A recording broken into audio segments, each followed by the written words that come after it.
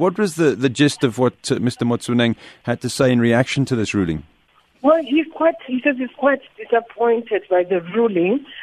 He didn't expect it to go against him because there's nothing in court that points to him directly that he was involved in the disciplinary hearing in the acting of the SABC8. But he said he's still going to consult with their lawyers, but he wants to take the matter forward. He's not putting it to bed just yet. Personally, I believe that I shall go to the Labour Court appeal so that I can appeal the matter, because I believe that I have a winnable case because I was not involved with the matter of the 8 journalists. I need to repeat again, the 8 journalists, it has nothing to do with me.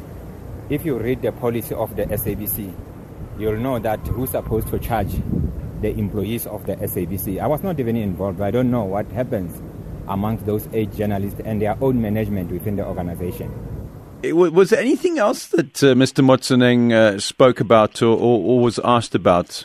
Well, he was still quite optimistic about his involvement with the SABC. We did ask him whether there were any prospects of him coming back, and he did say that he'll see us in January after the ANC conference, so we don't know what that means. But he also said that last week and this week he's working on on court cases. So he's going to be taking a number of people. He says he's got 3 court cases that are going to be underway very soon, and he's taking people to court. So we are looking forward to that as well. Did he have any details on who he's actually taking to court? He was saying matters are not related to the SABC. There are other matters, but we should just wait and see. Thank you to our reporter, Angela Bolowana. Well, we didn't expect anything else to happen. We believe that the Labour Court is adamant, as we were, that a strong message must be sent to any manager and any employer that they cannot abuse the law, they cannot think that they are above the law.